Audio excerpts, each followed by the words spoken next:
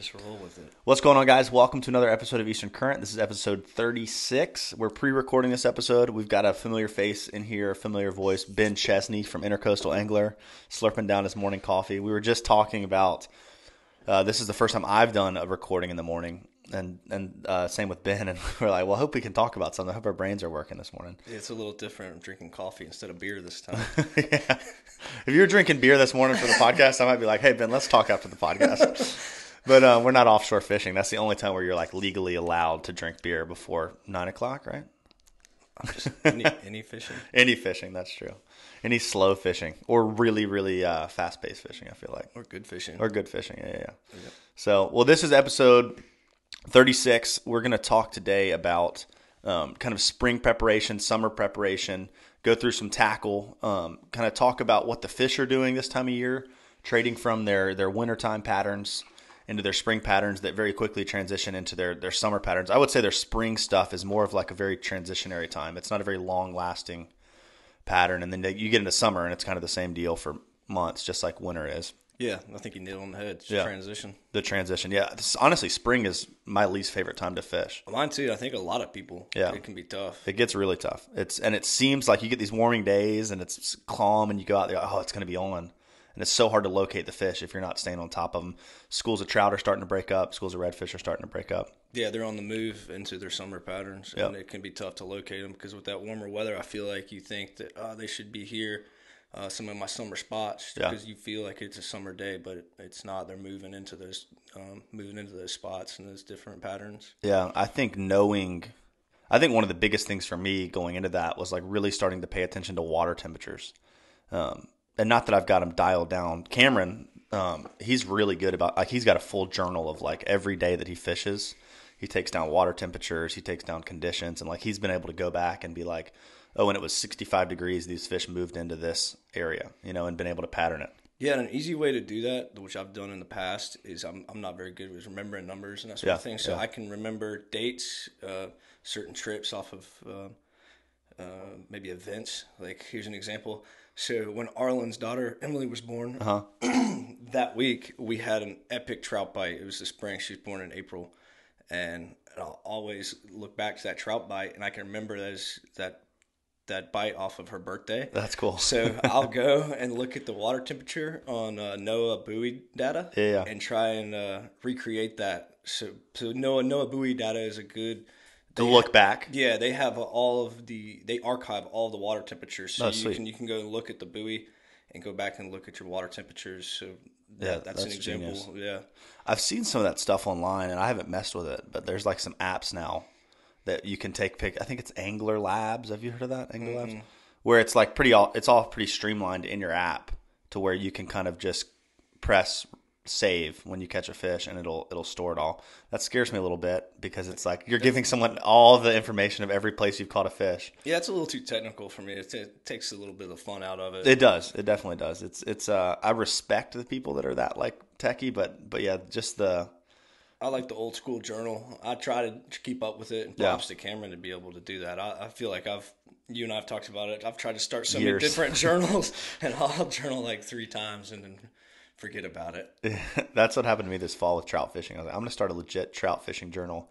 I did 2 like super long posts and never touched it again. Yeah. I was typing it up on my computer, which was probably the mistake. But yeah, just keeping up with those simple things. Water temperature, but barometric pressure I think can be important. Moon phase. Definitely your moon phase and your water temperature. Yeah, those are the 2 going biggest. In those transitional periods, because that's going to be where you're I guess looking for those fish. You know, that's when they're gonna be moving. Because they follow those water temperatures instead of dates. Yeah, for sure. And for sure. That's whether it's earlier or later than last year. Those water temperatures will indicate that. Yeah, it seems like, and I don't know this. I'm not a scientist, but people that I've heard talking about it are like, some fish are more keyed in on temperature, and some fish are more keyed in on moon phase. I don't know how you really know that, but that's what I've heard. But yeah, those are the 2 moving factors for those fish. A trout is going to be both. Yeah, definitely. Well, cool. So yeah, we're gonna go through kind of this whole transition period, talking about one of the big things that is so important is you've gone through the summer. A lot of you probably haven't fished a ton through the winter. You're getting ready for and you've gone through the fall and you're getting ready for the summer and spring fishing.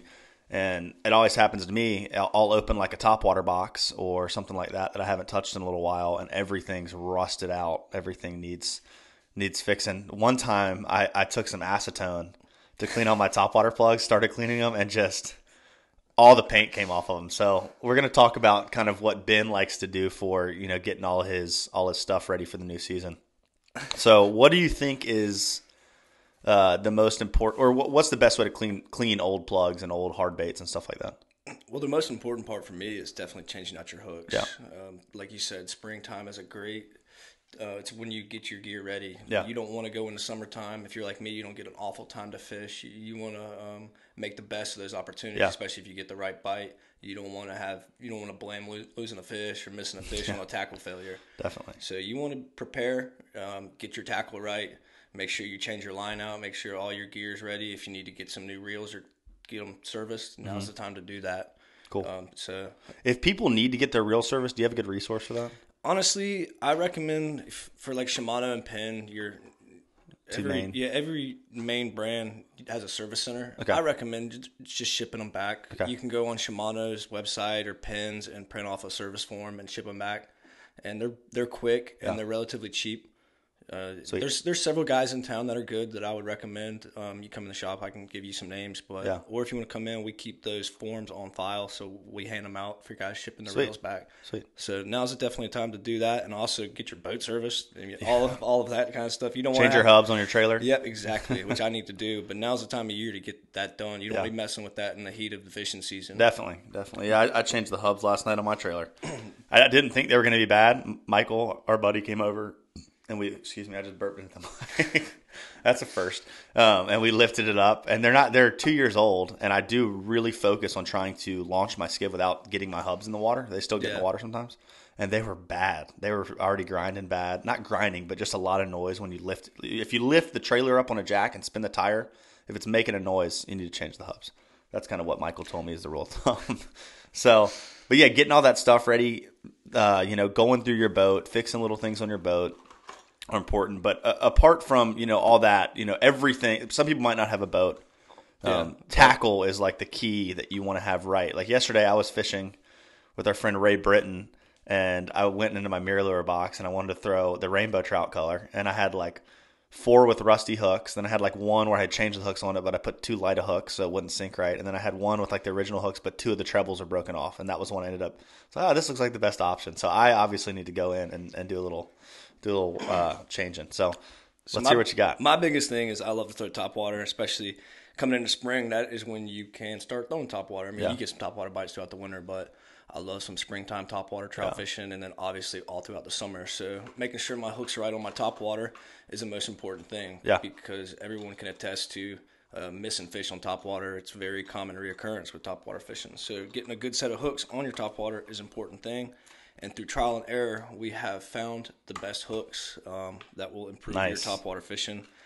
They stay sharp. Your topwater bites your fish will stay pinned. Your hookup ratio, I guess, would be the right word to say. Yeah. This is the Owner Stinger. It's the ST4610, the 2X, right here. Sweet. For your one knocker spooks and your Rapala skitter walks, I like the size 2. Okay. For your spook juniors, you can go to a size 4, but these things are the bomb diggity. Yeah, those are sharp, man. They're very sharp. Believe me, I had one go through my thumb this summer. Oh, is that what the one with the trout? Yeah, I had literally all the way through my thumb. I can attest they are very sharp. Very, very sharp. Yeah, I put those on some of my baits, and not even they're sticky. They're like sticky sharp. I put these on my spooks, especially the one knocker. I don't know if you can see it, but the gap on those hooks is very small. I replace those hooks straight out of the box, and this is my number 1 trout bait. Yeah, and I swear to you, it will outfish most other topwaters for a trout. People get nervous with a trout; they think they need to fish a small topwater. Well, it's frustrating. I get people come in the shop all the time and say, "Hey, what's a good trout topwater?" I go over and I immediately walk over, grab the whitehead, redhead, or the redhead white body one knocker spook. Man, that's way too big for a trout. Then why'd you ask me, man? I swear to you, I'm not lying. I've had a couple fish eat that. More than one. Yeah, oh yeah. They hate this thing. They do hate it. But there's definitely times where a Spook Junior works better. And if you want to switch those hooks out, which I recommend, I'd go to the number 4s and these the 10 models. Okay. And then for your mirror lures, your 17s and 18s, we like to use the black chrome finish models, the ST36BCs, the size 6 and size 4s. I know you recognize these. Yep. They're very sharp. And you got to be careful when you're replacing your mirror lure hooks, especially with your 17s, because through trial and error, we at the shop putting different hooks on them, trying to figure out the best ones. Mm-hmm. If you put a lighter hook on them, I know some of the VMCs do it. When you change those hooks out, it will literally make those 17s float instead of suspend. Really? Yeah, because we'll change out the hooks and go drop them in the bait tanks to see those action. Yeah, so those hooks actually help it to suspend. When the stock hooks are a little bit heavier, if you put a lighter hook on it, it literally will float. Wow. And sometimes you may want that action, but it just know that the right hook definitely affects that action. And I guess if you loved a hook, you could put some weight on there, like some of the weight strips that y'all have. Yeah, Storm makes the suspend strips or Storm the suspend dots, and I've put those on the 3DS minnows a lot. Okay. They suspend about 3 feet, and I'll put 2 strips on the bottom of that. And I use these number 6s for those 3DS minnows, and that definitely. And these are all owner hooks, right? Yeah, these are owners. We supply these at the shop. Changing them out will increase your hookup ratio. It's crazy how sticky sharp those things are. I mentioned those 3DS minnows, and you will literally, because those hooks on those are smart. I think they're small. They come with an 8 on the back, I believe. And I'll switch them out to both 6s for the trout, because I think technically they first designed them as a bass bait, but we've used them as some trout baits, and they've started to design more saltwater models. But changing those hooks out really increases your hookup ratio. I like the 6s on the mirror beans. You can throw on the 4s. It looks a little bit big, but it doesn't matter. It gets that action right on the 17s and the 18s, and that's the Stinger treble by owner, and they're awesome. One thing that I keep mentioning, I was fishing yesterday, but I was fishing with a buddy, Ray, and he was saying that he really likes to have, his favorite mirror lures rigged with different weighted hooks. So, like, he can get different sink rates out of the same bait, depending upon, like, the speed of the retrieve he wants to do, or, how fast he wants it to sink, or what depth he's fishing, which I never thought of. And even, like, when you said, a floating mirror lure, like, I feel like could be cool application for that. Like, yeah, especially in the springtime when some of those smaller peanut pogies are coming through and there's trout are on them, and you're maybe getting some topwater strikes, and they're not fully committing. Yeah, they're not fully committing. Throw that bait out there because it floats up, but when you twitch it, it kind of dives down a little bit. Yeah, comes back up. So that's a very good point. Yeah, just it would be a little frustrating if that was your only mirror lure you brought and you wanted to sink. But if you had the ability to switch through a couple, that'd be pretty cool. You mentioned those Storm suspend dots and strips. I do keep those in my box. Yeah, they're very easy to apply. You can peel them on, put them on, peel them off. So if you're not getting the right action you want, or you feel like you need to be deeper, you can put them on, or if you want to be a little bit higher in the water column, right on. Peel them off. Yeah, those things are nice. They stay on pretty good too. Yeah, they stay on very well. Which is surprising. You'd think they'd get some salt water in there and peel off. But well, cool. So, is there any other topwater or hard baits that you recommend changing the hooks right out of the box? I like to do it to all of them. The skidder walk hooks are good. Yeah. I wouldn't say it's necessarily super important. I do it just because I want to increase my chances. Like I said, you may not get to fish all the time. When you go, you want to be rigged right. You don't want to miss your opportunity, miss your blow up. Yeah. Because it's very common to get a blow up and miss a fish. And I'm telling you, putting these Stinger trebles on there will increase your hookup ratio. Yeah. So I like to switch them out on all of them. Definitely. Yeah, it seems like a lot of the hooks that they come with are a little bit thicker gauge wire. And not quite. I mean, it seems like they last longer, like that thickness. Like when you're using pliers to pop it out and everything, it lasts a little bit longer. But they're definitely not as like tacky, sticky. Where a fish comes up and I see with trout all the time. They come up and slap a bait, and you hook them on the outside of the face because the hooks are sharp. Man, when I started putting these stingers on there, a 3DS minnow is a good example. I started catching a lot more fish in the back of the head. Really? In the tail where they come up and slap it and they get hooked. They get hooked, yeah. They're so sharp. All right, enough about sharp hooks. Well, let's talk a little bit about some of the other baits you kind of start to prep and get ready for the spring and summer bite. Yeah, you mentioned the MR17s. Those are always a good one to go with. I do like a Paul Brown Softeen as well. Yeah. Very similar to a MR17. The only reason I like this one a little bit more than that 17 is it is soft. Yeah. So when a fish comes up and bites it, I think they're more likely to hang on to it because it does feel more realistic and feel that thing. Oh, yeah. That's a bait for some reason I like during the springtime, especially lower river. I fish a lot in the lower Cape Fear rivers and some up in New River. And those fish start migrating out of the creeks and moving towards the mouth of the rivers. And a lot of those peanut pogies start moving too, and that's what they're feeding on. And I like these baits for that. Those Paul Browns, they're MirrOlure baits now, right? Like you can go on the MirrOlure site and get those? No, I think they're through Paul Brown. They're still through Paul Brown? Okay, cool. And y'all carry them at the shop as well at Intercoastal Angler. Yeah, we do. Sweet. And that's the 808 version. That looks so good. You can never go wrong with an 808. And I still like to throw some Z-Mans. Obviously, that's always my choice for soft plastics. Trout tricks all throughout the time of the year, but especially in the spring. I've got a purple death color right here. I mentioned I'm fishing in the river a lot, so I like a chartreuse bait with some purple in it most of the time. You see I brought two versions of Sexy Mullets. One's a Scented Paddlers in the 4-inch, and one's a Diesel Minnow. This, if I had to take one bait into the river, fish it from downtown all the way to the lower Cape Fear, or even up in New River, but mostly Cape Fear, this would be it right there, especially during the summertime.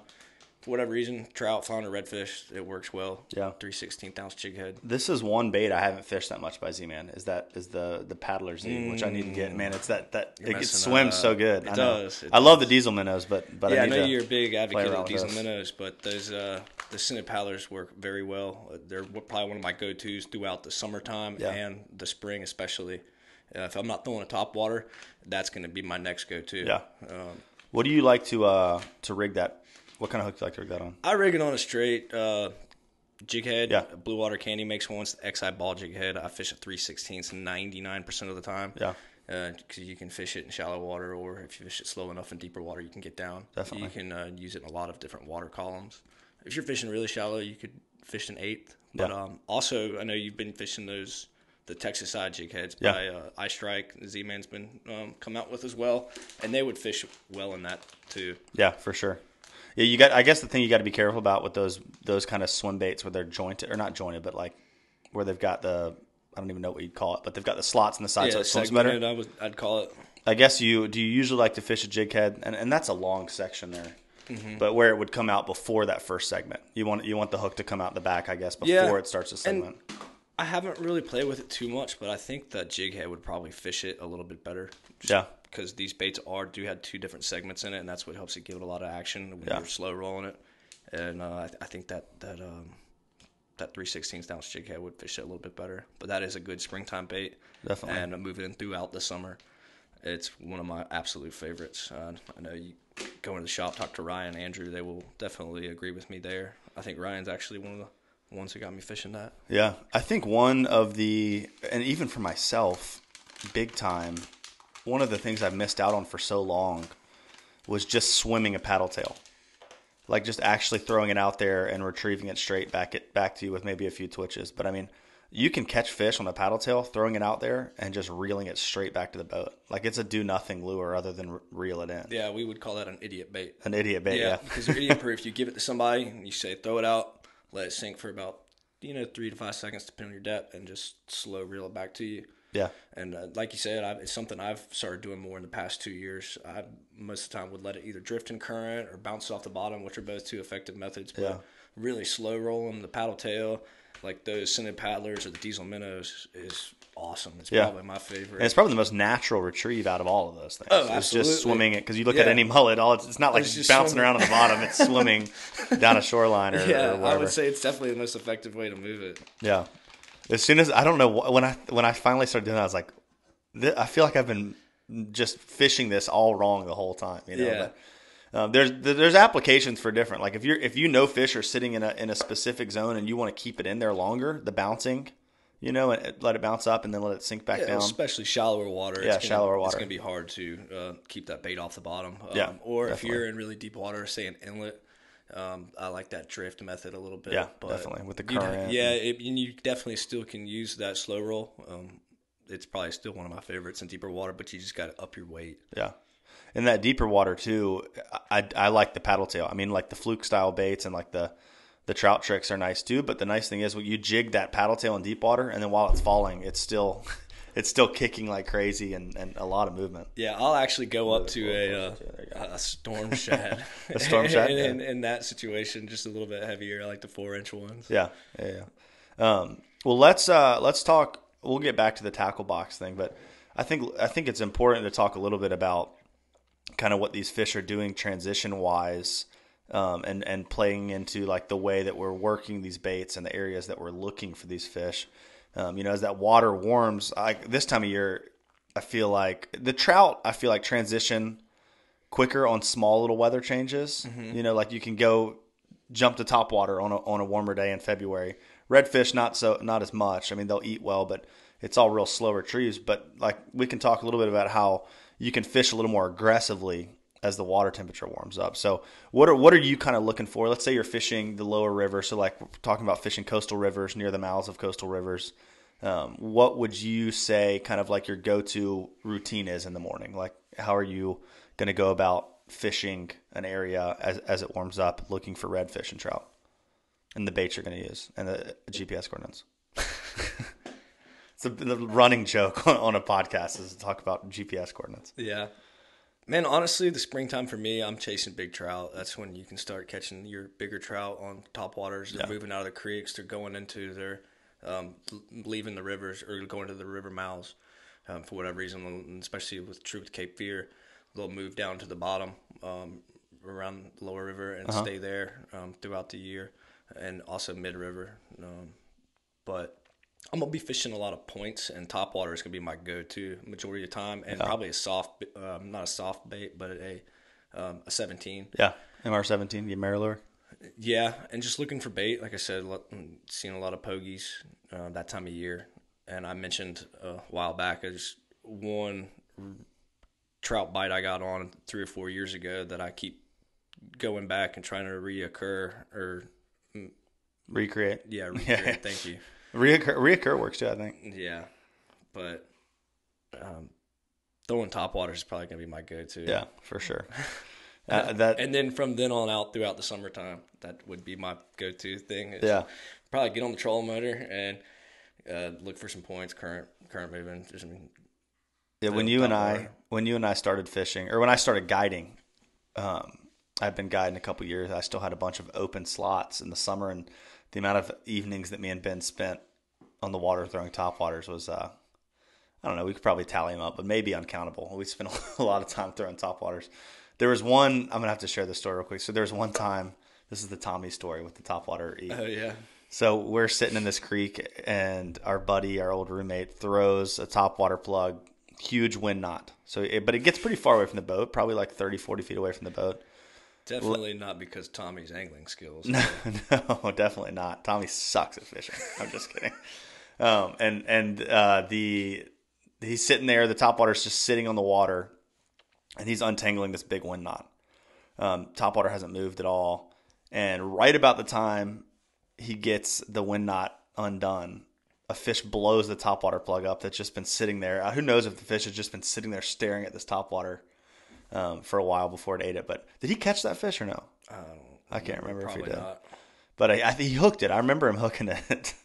Tommy, we do love you, man, and we miss you. But yeah, so topwater is pretty fun. You think about the spring, and it's like the opposite of the fall with the bait. So the fall's all falling out, and so those fish are sitting on points and around inlets and all that. And I feel like you get that same pattern in reverse in the springtime as the mullet and the menhaden are coming back in. But same thing, like I said, look for your bait. Yeah, definitely look for your bait. That bait's coming back in. The fish are warming up. They're ready to gorge themselves. Yeah, and even if you don't see fish blowing up on it, look for where it gets nervous, because you might not see blowups on the surface, but if the bait's getting nervous as it comes to an area.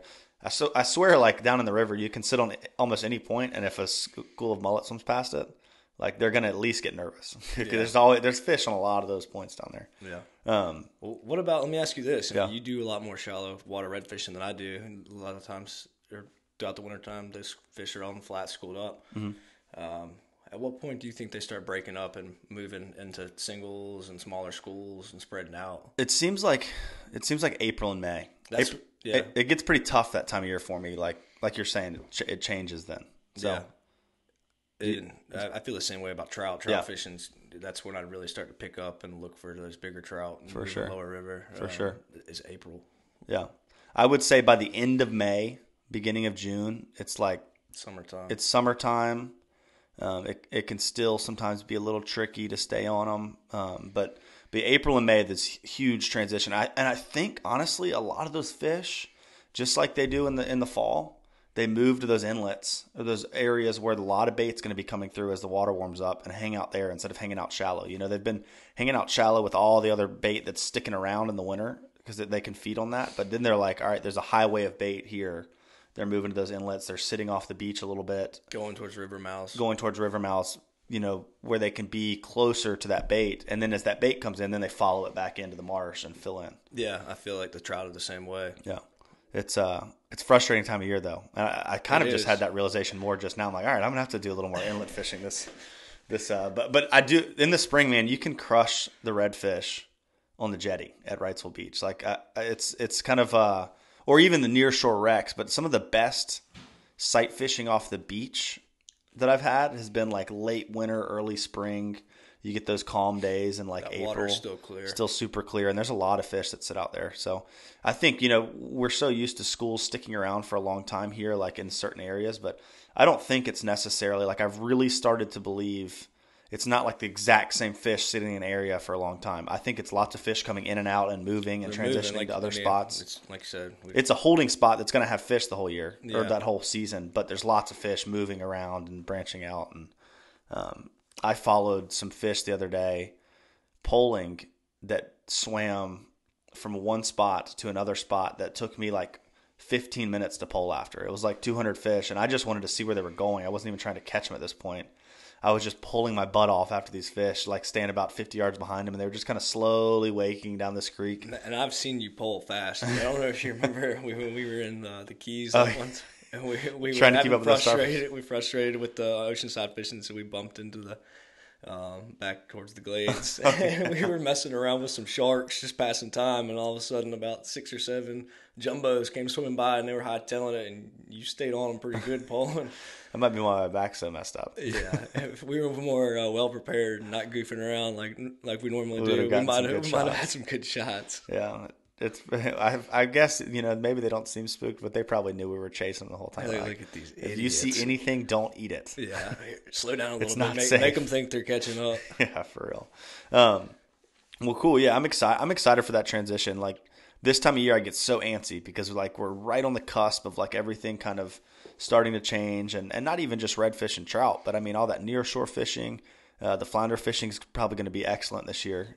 Well, something else we haven't really mentioned is your near shore fishing gets good. We got the Atlantic bonitos and the Spanish mackerel, and the near shore king mackerel fishing gets really good too. Yeah, and that starts kicking off in probably later March, early April, and that's a blast. Something for sure. To knock the dust off your gear, and then it lets you know if your reels need to be switched out or not, what you need to be doing. Definitely change your tackle out, but that's a lot of fun. You know? So if someone were to come in the shop and say, hey, I want to target those big Spanish in the spring, and I want to target the bonita, and I want to cast to them, what would you recommend lure-wise? Lure-wise, some sort of casting jig. Okay. Jigfish makes a couple really good jigs, probably in the 3/4 ounce range. Go natural, blue, silver, pink, and silver are probably my 2 favorites.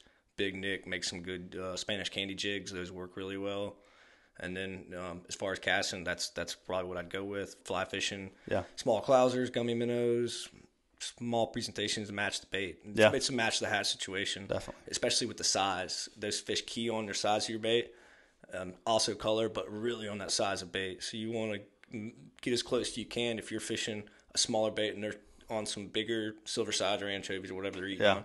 Then you're probably not going to catch as many as if you're fishing the same size as that bait. And especially true when they're on the very, very small size bait.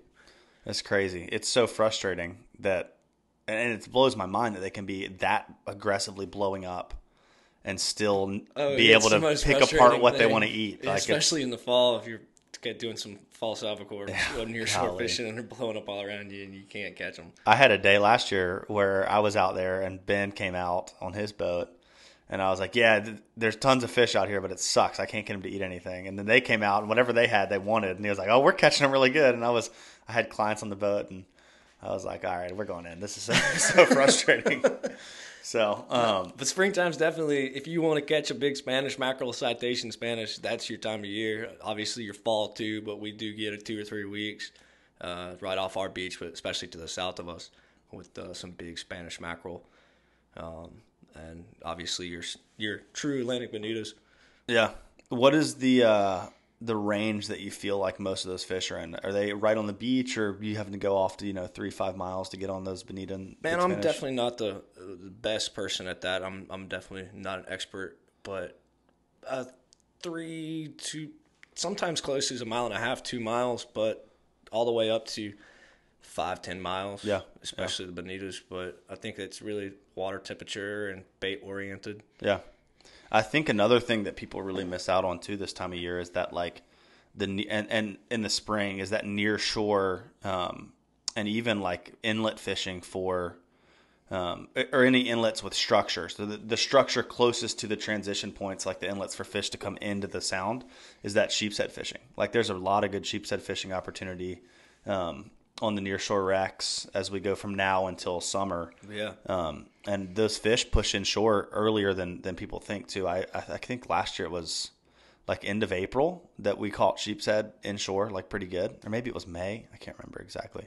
Well, a lot of that's good now too. People, if you're looking for something good to do right now, that spring the early spring and just late winter, sheepshead fishing on the jetty and nearshore structure is really good if you're looking for something to kill some time.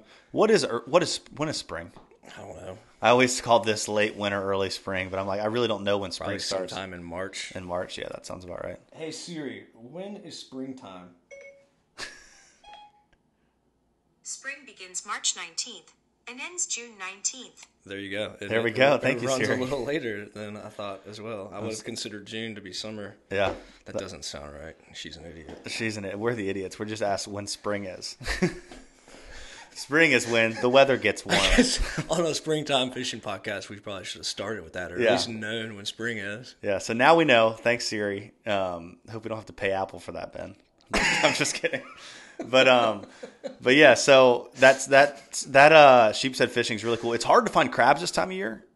Yeah, is the problem? Yeah, when we have live shrimp, that's always good. But you can get clams at some of the fish markets, or go dig your own. Or using blue crabs works good. You quarter them. I'm trying to think, if you buy frozen sand fleas, it can be all right. But definitely that fresh bait is what you want. It really makes a difference. I've seen it even with dock fishing, having frozen shrimp versus fresh shrimp, and then obviously live shrimp. But you're going to get way more bites on your fresher bait. They can tell. Yeah, they can definitely tell. If you do not have fresh bait though, and you saute your shrimp in a little bit of butter before you put it in your tackle box, your bin, and take it out there. I'm just kidding. Man, I've done that so many times. Go to the fish market and buy about a pound of shrimp. Yeah. Just because it definitely makes a difference, and go and fish and still have some left over. Go cook it. Go cook it. I thought you were going to say the opposite. Go cook it, and if you don't eat all your shrimp, you take it out of the boat the next day and fish it. I don't know if that'd work. That'd be a fun test though, to take some cooked shrimp like that you cooked for dinner, put it on a hook where there's redfish there, and pitch it in there and see if they'll eat it. And have a couple different types: fried shrimp, shrimp scampi. I'm just I'm a big advocate of some garlic scent, garlic Procure, garlic bang spray. That's true. So garlic shrimp. We were missing out on something. We might be. The fish just come flocking to that. I'm gonna try it. I think that'd be a funny video to do. Yeah. Well, let me ask you, what's your go-to spring redfish baits? My go-to spring redfish baits? Oh, it depends, man.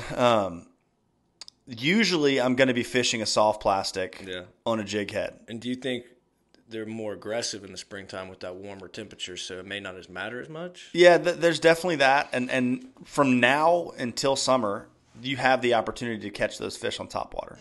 It's not the best. So we're throwing nothing but topwaters. But it's not the best bait to throw at all times.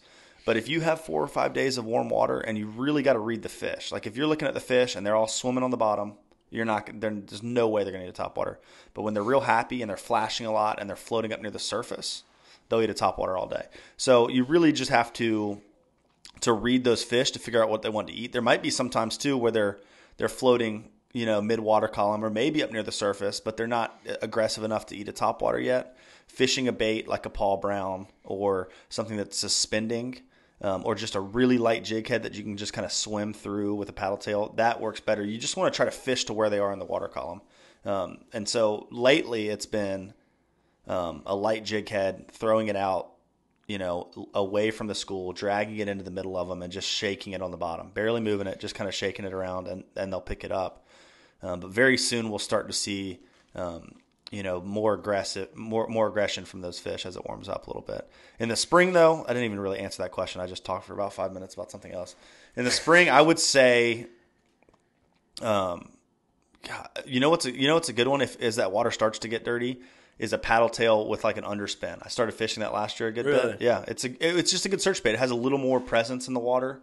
It's not going to be my sight fishing bait, but that's a good first bait to start to like blind cast with in areas because it's not too aggressive, but it gives a little bit more.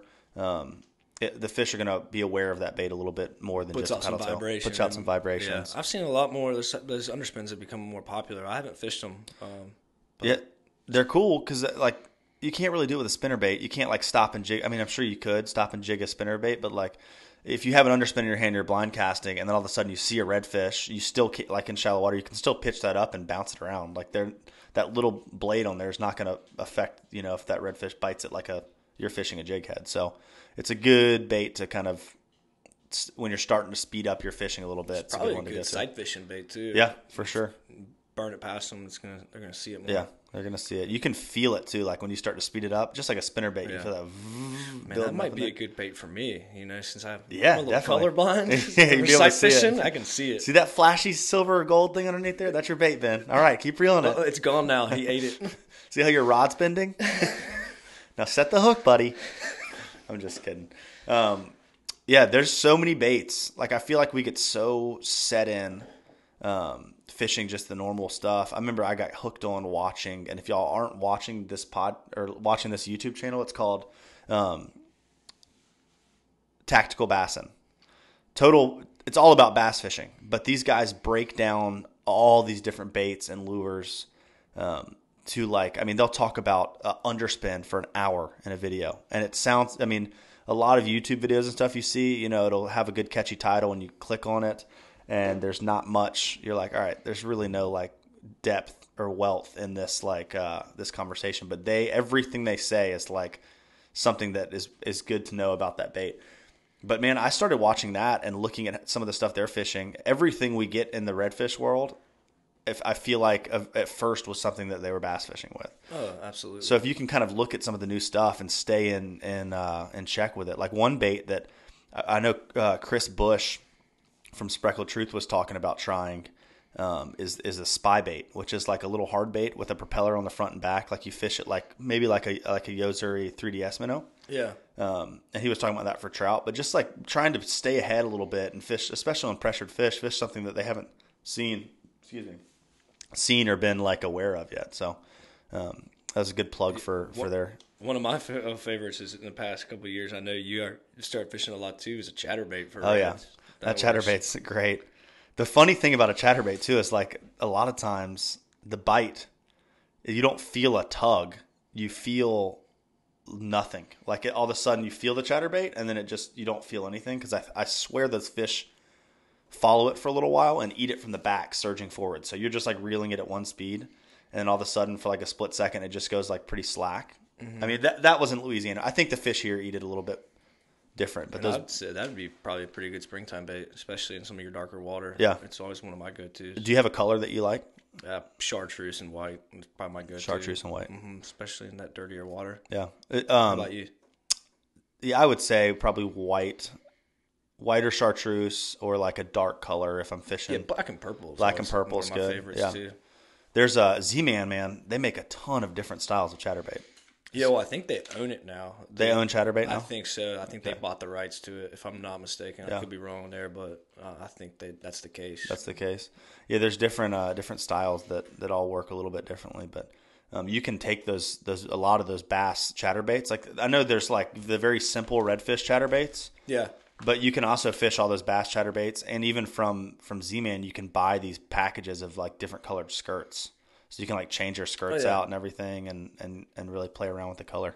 Do y'all carry the skirts and stuff at Intercoastal Angler? We don't. It might be something that we might have to look into, especially with our expansion having a little more room. Yeah, definitely. Obviously, right now we're just packed to the brim. It's always a challenge getting new stuff in, trying to figure out where to put it and what to axe and get rid of to replace it. Yeah. So it's like y'all are at the point right now of if you bring one new product in, you usually have to push one out. Yeah, usually it ends up in a bucket somewhere, or somebody's tackle box somewhere. Yeah, or the new product just gets thrown on the bottom shelf. It's especially true with the Z-Mans because there's Z-Mans coming out with a new bait every day, new colors. We're always trying to get it, and we're just out of space for them, so we'll just line them all on the bottom. Z-Man's like a drug, man. See, opening a tackle box and just having stacked with like those blue soft plastic packages is, I don't know, it's appealing. The marketing is well done, and those baits are cool. Those baits are really cool. Let's talk a little bit about this tackle box here. There's so many new companies and other companies that have been around, like coming out with these really nice, like stepping up the tackle box game like crazy. Yeah, and we mentioned, especially so true for me. I like to get all my tackle in order. Change my hooks out on my plugs. And this is something you asked me earlier and I never answered. You said something about cleaning your plugs. Yep. Because when you have a bunch of rusty hooks or plugs with rusty hooks together in a box, they're going to get rust on them. They're going to get dirty. You use acetone, something that I've found that works well for me. Acetone does not work well. No, acetone takes the paint off. Yeah, if you want some clear lures, acetone works well. But something I've found that works well for me is vinegar. I get vinegar? White distilled vinegar. I'll have a jug next to me and paper towel or a rag and just douse it and wipe it down. Or I think even soaking it would help get that. Soaking it in the vinegar? Because it's not going to take that paint away, but it will take that rust off. Yeah. One thing I found too is like an old toothbrush. If you have a little bit more built up rust, don't use anything too coarse because it'll start scratching the paint. I like it just a paper towel. Yeah, paper towel works great. Yeah. But changing out your hooks, and then also when do you change the split rings pretty often too? Not if it's necessary. If your split rings are rusty or they're staying open, they're not closing. Yeah. And let me say this: something to change your life with changing these hooks out. It's a pain in the butt to use your fingernails. Don't do that. Buy you a good set of split ring pliers. It makes this process so much easier. It's a nightmare trying to do it without it. They're $10 to $20. Just do yourself a favor and get a pair. Yeah. Keep them at the house. Your thumb will be sore. Yeah, it will go from a very negative, frustrating experience. You're going to come in the shop and want to punch me in the face to being happy. Don't punch Ben in the face at the shop. Just don't. Do it in the parking lot. But what I'm saying is if you got a bunch of rusty plugs in a box, chances are your box is going to be rusty too, and you don't want to put a bunch of brand new clean plugs with new hooks back into that same box. Yeah. So go get a new box as well. They're not too expensive, $10 to $20, but I wanted to show you these new Plano Edge boxes that just came out with. They're pretty cool. They have that new mirror lure box. I think I showed you. Yeah. Post on Instagram. They've got those. They look like little spikes, rubber, but like tons of little spikes in there. Yeah, but it holds your mirror lures so that your hooks won't get attached. You're not trying to untangle them. They're pretty cool. But all these boxes, they come with a dry lock seal on them, so they're waterproof.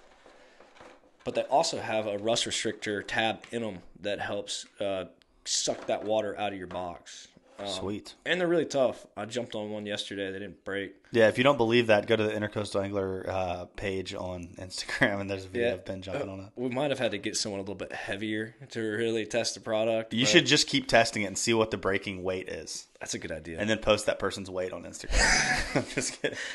And I'll shame them into losing weight. Yeah, exactly. It'll probably be me. Man, I tell you what's really cool, and I don't know why, but this is one of my favorite parts, is I hate getting a new tackle box and having to get a pair of scissors and cut all those dividers. Oh my gosh. It's a pain.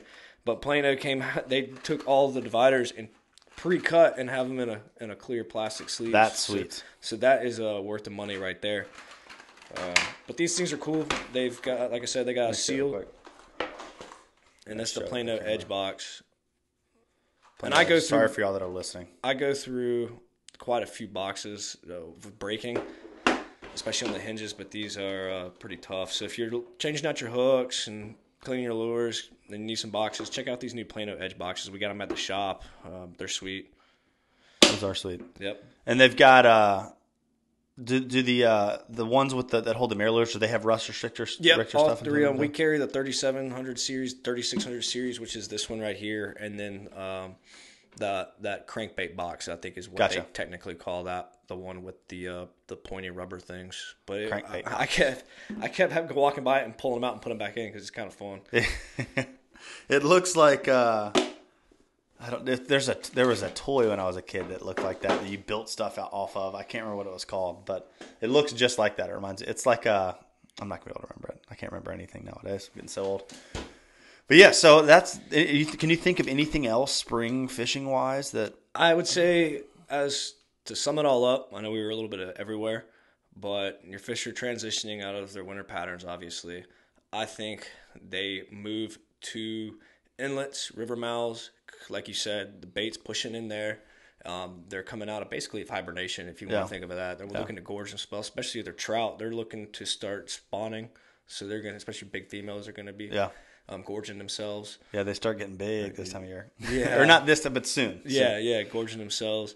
Look to your river mouths. Look to your creek mouths. It's your bigger creeks. They're going to be coming out of those creek mouths, moving and transitioning in towards your inlets. Yeah.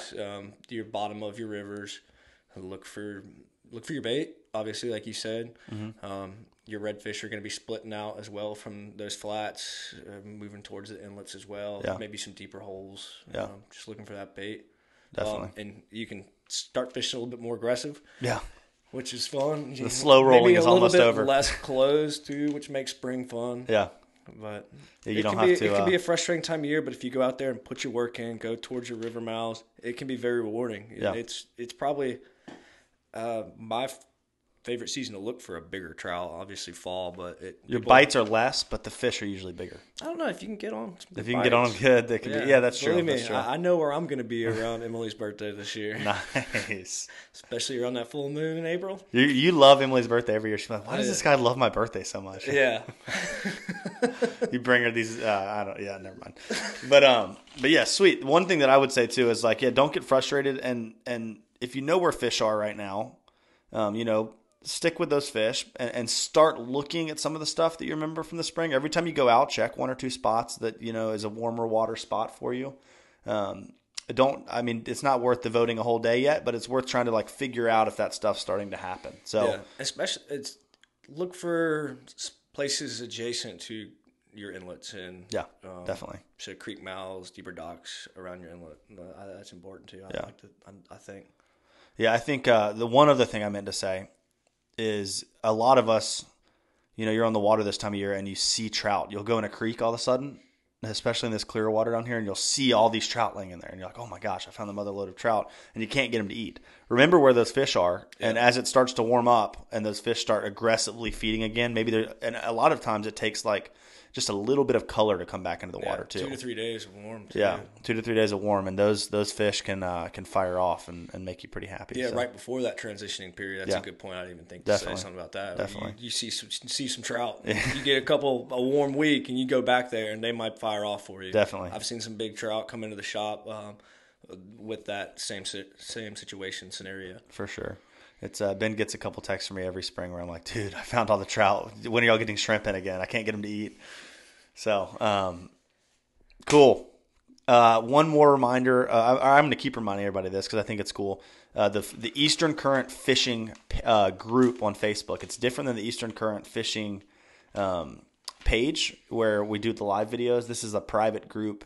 Private just meaning you have to just ask to join it and you can hop on there. And it's where we can all talk and share and talk fishing and ask questions. And it's just hopefully going to be a cool community of people that enjoy listening to this show, and for a place for them to interact and hopefully build relationships, to fish together, share experiences together, share knowledge together, learn. So that's Eastern Current Fishing. Slide on there and slide into our DMs. But thank y'all so much for tuning in. And Ben, as always, Ben is like my go-to.